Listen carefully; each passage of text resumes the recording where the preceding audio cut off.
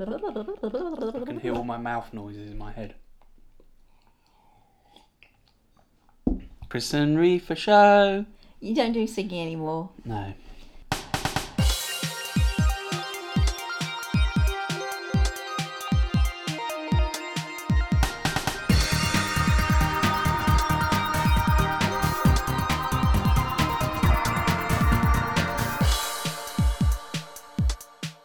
Hello. How you doing? Fine, thank you. Welcome to the podcast. With Chris. And Reefer. That's us. That is us. People that are listening said some nice things. Yeah, so Postbag, first order of business. Thank you very much, Amelia, for getting in touch. Love you loads. Amelia said that she was almost moved to tears by you banging on about contouring, and that she might go and see the Frida Kahlo exhibition. Yeah. Both of those were my articles. Yeah, that's very good. Amelia we know in real life. She's quite a big cheese. What do you mean a big cheese? Well, she knows everyone in Brighton. That's a good thing. That is true. So Everyone lots of knows people Amelia. listen to her opinion about things. You know why she's famous now, don't you? Why is she famous now? Because she dropped a person. What? She decided to get fit, and so she dropped the equivalent of a person in weight, and now she's like this fitness guru type. Oh wow, that's amazing. Yeah, she gave me some tips about how to stop eating so much bread, but I just ignored her. And the other person who said something really nice about us was another Brighton ledge, Tony Marks. He turned on his computer and listened to our ramblings on our podcast, and then he was pleasantly surprised to hear that we were nicer listening than we were in real life, or something like that anyway. I hope that's okay. I don't know if that's a nice thing or not. Of course it is. So if you're in Brighton, Tony runs Starfish and Coffee, which is up near Queen's Park, which is already award-winning, even though it's only been open a year. It's definitely the best brunch in town. Brunch in town. On to our first topic. What's your highlight of the week, Reefer? It's not really a highlight. It's Aretha Franklin dying. It's not really a highlight, Chris. I just wanted to talk about it a bit because crumbs. Everybody's talked a lot about Aretha Franklin this week. I just wanted to say that my favourite songs of hers were Say a Little Prayer and Angel. And I used to listen to those loads on repeat on cassette when I was a little kid, when I was a teenager. But also I really loved the Blues Brothers film, and where she does the song Think, and a little bit of acting as well. So I made Chris watch the whole of the Blues Brothers, which came out in 1980, and it's a homage to loads of soul and R&B, rhythm and blues singers, and loads of cameos in there, including Steven Spielberg and Carrie Fisher is in it. So you've seen Blues Brothers loads before. Yes. And I would characterise Blues Brothers as one of the films I've seen most that I hate. I really don't like it, and I didn't like it this time. Is it because there's lots of black people in it, Chris? No. That you don't like It's not. Can you tell me why you like it? It's an iconic film. It's a musical. It's got these amazing street scenes in Chicago where everybody just suddenly starts dancing. It's funny. The two protagonists are on a mission from God. There's so many funny lines in it, and it probably is the fact that I watched it when I was a teenager, and it was all this music that at the time wasn't really particularly fashionable. You know, Cab Calloway does like Minnie the Moocher in the middle of it. It's surreal. It's bonkers. Carrie Fisher's like chasing them all around the country because she seeks some revenge on John Belushi's character. James Brown is in it, for goodness sake. So it's just a fun film. There's nothing bad about it, Chris. There's some Nazis in it that get trolleyed. There's so many great lines in it. It's like of its time. So if you probably tried to watch Naked Gun again now, or Ghostbusters, Back to the Future even. Oh, Purple Rain, that's one. I remember that so vividly, and it really moved me. Try and watch Purple Rain now. It's naff as anything. So maybe you just don't like fun or laughing, Chris. The two bits that everyone knows that are sort of separate from the film, which is Aretha Franklin singing Think, as you just mentioned, and the bit where they do the big full band performance of Everybody Needs Somebody to Love. Both of those bits are amazing, but both of those bits You'd almost see them as pop videos, wouldn't you, on telly? I love those bits of music, but even that bit where Aretha sings Think, she sings as a kind of nagging wife, think about what you're going to go and do, to her husband who's a musician. And her other member of staff, the only other person helping her run the cafe, is a saxophone player. And basically what happens is she sings this amazing soul song saying, don't be stupid, stay with me and run the cafe. And then basically the bloke ignores her and goes off and is in the band anyway. Oh, MG. And it felt like almost doesn't matter, you could have the power of Aretha Franklin's voice and soul and gospel music, but the bloke's still going to go off and be in a shit rock and roll band. Well, let's face it, this film is not passing the Bechdel test, is it? Because there are only 2 female characters in it and they don't talk to each other. It is of its time, like Grease, for example. Yeah, and also it's a celebration of classic soul music and it's a celebration of these great lost soul artists, but the 2 lead characters are white guys. No. And so they're on a mission from God, but that kind of means that everyone's just completely gullible to do anything they say all the way through. That's not it. The mission from God bit is so that's the reason why nothing's hurting them and that they don't get arrested by the cops and they don't get killed by Carrie Fisher. That's what the mission of God bit is. But it was still progressive because you had all these black artists that I think in the documentary that I watched on BBC about Aretha, it just mentions the fact that her career was on a decline at that time. So it gave a showcase to all these artists my generation hadn't heard of, really. I wonder also if there's a British thing about Blues Brothers, because in the States, when it was released in the cinemas, Blues Brothers wasn't a hit at all. It was like a mediocre film in terms of its box office. A lot of people eulogising Aretha Franklin have sort of said her career was on the slide and then she was in this iconic role in Blues Brothers. Maybe, yeah. And then that brought her back in. And then she did all these duets with like British singers in the 80s. So it almost creates a picture that Blues Brothers turns the tide. But it's much more realistic that actually it's different things, different kinds of career. Like she has a proper career as one of the great Atlantic soul artists of all time. By the late 70s, that's gone because that whole world has gone. And then she doesn't ever rekindle her career. She doesn't need to because she becomes an older kind of artist and she does some duets with pop stars on kind of 80s pop hits, which are great. I mean, I got really annoyed with that BBC documentary when people seem to write off, like, her duet with George Michael, I Knew You Were Waiting For Me, is a masterpiece. And the Annie Lennox one was amazing too. Eurythmics one is absolutely brilliant as well, which presumably is a Dave Stewart, Sisters Annie Are Doing Lennox. It For Themselves is an anthem. The thing about the UK and the States is probably spot on because in the UK, soul never went away. That kind of Motown sound, Atlantic sound, Northern soul was always the thing in the UK, and mod sounds even.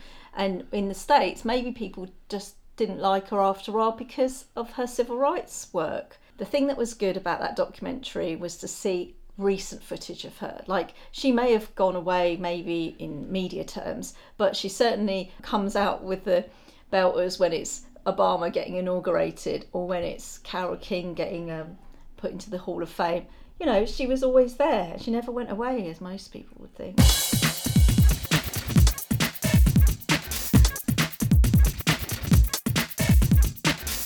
What else are we talking about? So, what's your highlight? What's your highlight? Highline is your highlight.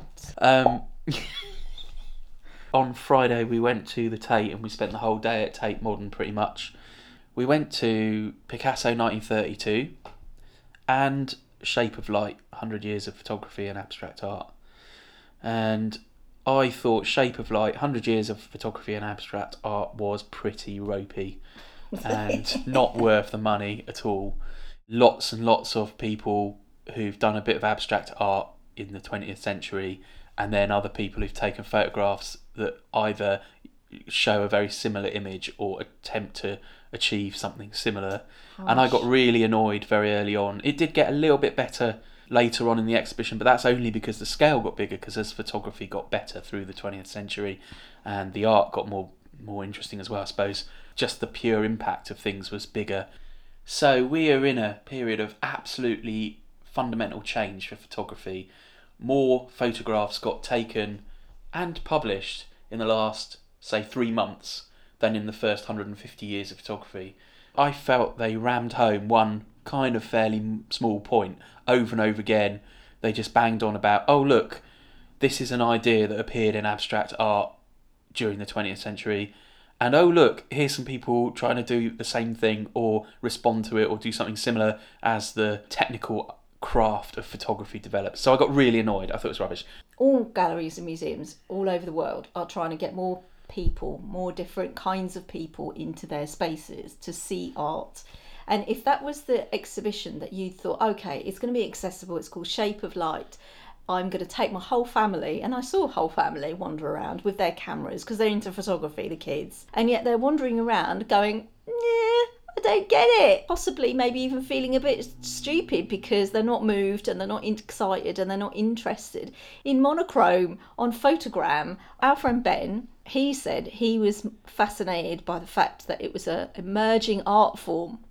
So when we're at the beginning of photography, people experimenting with the film, with the light, with composition, with everything really, because it's new. Well, also, it's a perfectly reasonable point that they're doing this experimentation, but going back this far retrospectively now and looking back at it, learning the technology and learning to use a craft, it's almost like we're just looking at workings out. We weren't really looking at any artistic vision.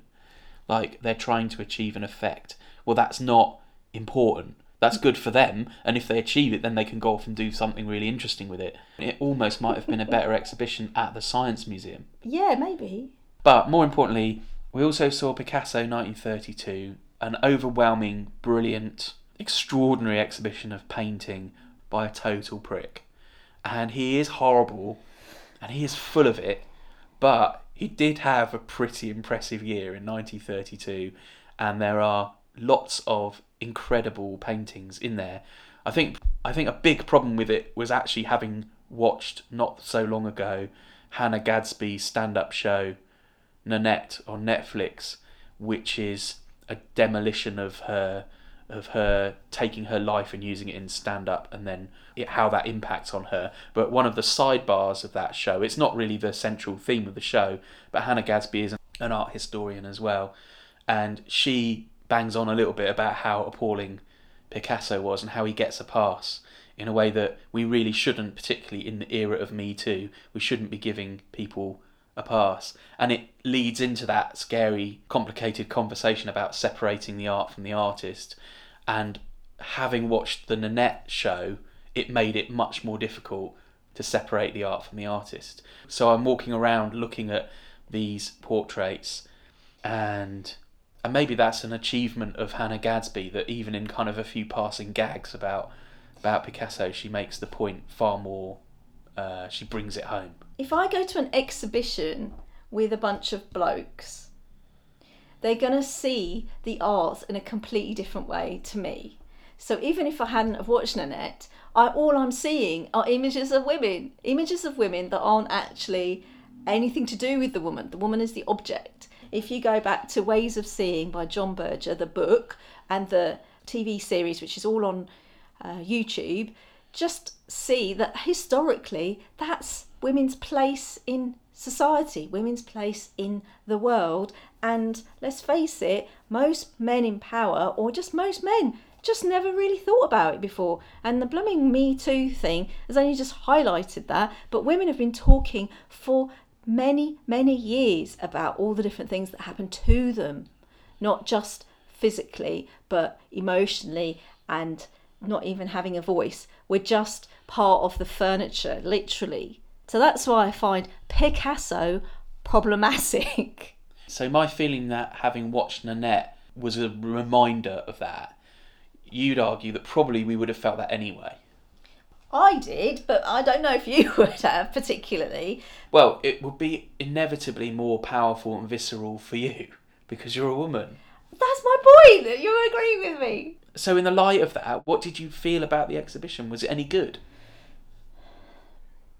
The feelings I had were, yes, there were some paintings that I thought were interesting and beautiful, and there were some nice shapes and lines, and but I couldn't get away from, because the whole exhibition is about this one particular woman.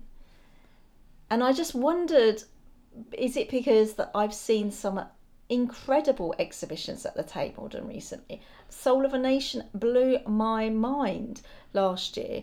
There's been so much interest in dispelling some of these myths that it just felt so incongruous. It just felt so like every other exhibition. I could have seen this like 20 years ago and been like unmoved, or kind of like, oh well, this is adequate, this is great. But it's You were going to say adequate. But it's only because other people have said that Picasso's a genius.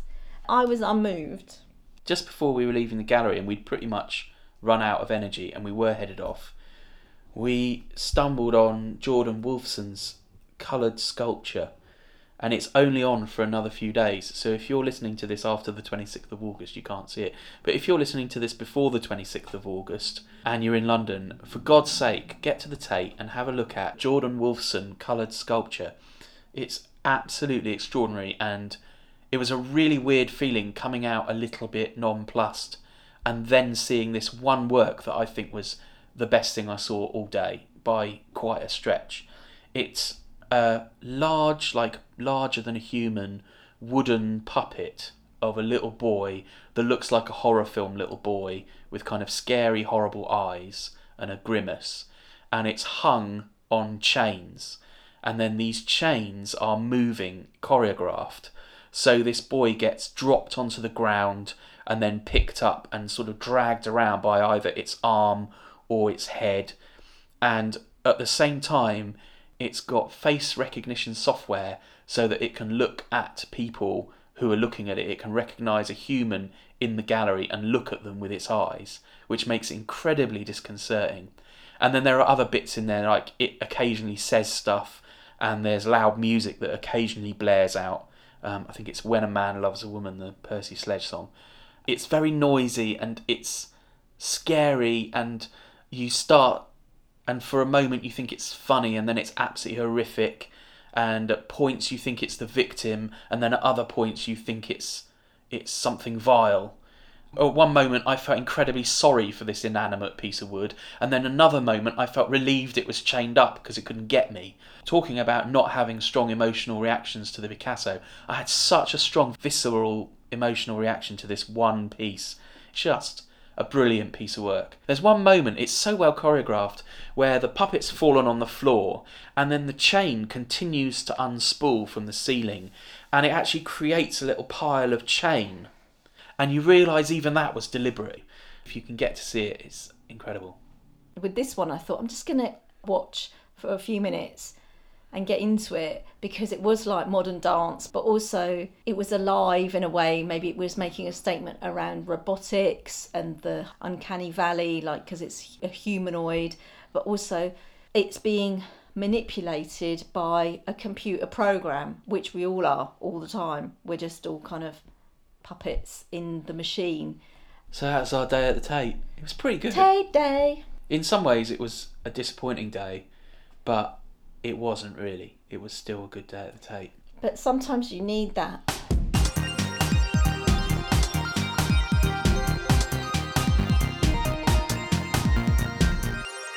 Reefa, what have you been reading this week? I'm such a slow reader, okay? When I was a student, I used to love to go to exhibitions, and I thought one day when I'm really, really old and rich, I'm going to be able to buy the expensive art brochure. And I remember the first time I did that, and that was not that long ago. It was like when I went to see that blooming Frida Kahlo exhibition. Then I got into a bit of a habit of buying all the brochures. I've got the cutouts from Matisse, and I barely glance at them. Soul of a Nation was an exhibition at the Tate about the art in the age of Black Power. It starts off the exhibition with pieces that are around the civil rights movement and evolves into the more surreal and abstract art that was also happening at the same time. And what's really fascinating is that these people are all still alive, so there's loads of interviews and interesting pieces around what was actually happening with the art and design of the work at the time, and how people communicated, and the collaborations between artists who weren't seen in literally white spaces, in white art spaces, and how they created their own galleries, their own spaces, and that was their way of protesting, was through their art. And I'm enjoying reading that very slowly. I'm going to recommend a sci-fi trilogy, which I actually finished reading earlier this year. It's by N.K. Jemisin, and it's the Broken Earth trilogy. And the reason I want to recommend it now, even though I finished it like months ago, is that the third book in the trilogy just won the Hugo Award. And in fact, every book in the trilogy, all three, have won the Hugo Award in the year they came out. So N.K. Jemisin, she's won the Hugo Award 3 years in a row for the best novel. And the moment I started reading the fifth season, which was the first book in the trilogy, I knew she was on a par with the absolute greats of science fiction. It's an incredible exercise in world building, an incredible hard sci-fi adventure. It has loads of ideas, just loads of ideas, sort of about a world racked by earthquakes for various reasons. Yeah, so that's my book recommend. N.K. Jemisin, Broken Earth trilogy. Good work. Good work, that woman. Are we done? Say a little prayer for you. Plug She Says Brighton. Oh yeah, 150 tickets have already gone. There is space for you to come if you want to. Everybody's welcome, all genders. We've got 5 amazing, inspiring speakers. They're all women. It's on the 14th of September at the Salis Benny Theatre, which is part of University of Brighton, on Grand Parade. Come along, there's free wine, free nibbles, so you get to mix and hobnob with some cool people. And I'm running a farewell party for my radio show. It's called Midnight Campfire Live. It's at the Marlborough Theatre in Brighton on the 13th of September. I've got the wonderful singer Olivia Aubrey over from Portland. I've also got the brilliant Elle Morgan over from Southsea, so she's not coming as far. And Lewis McHale, local lad, also performing. So that's 3 artists in the beautiful Marlborough Theatre. Find details at the Facebook page, which is facebook.com/midnightcampfire. And if you enjoyed this podcast, please like and subscribe and tell your friends and give us a nice rating or a review. And you can find us on Facebook at facebook.com/refigurepod. That's facebook.com/refigurepod. We've also got an Instagram, which is Refigure UK. What's on there? Have we put photos? I've put some really cool images. Oh God. Of nothing really. I know. I'm going to take a photo now of us doing a podcast. Oh yeah, not of me though, because I look terrible. Yeah, and I do one of me in my pajamas. Goodbye. Are we going to say goodbye now? Goodbye. Goodbye.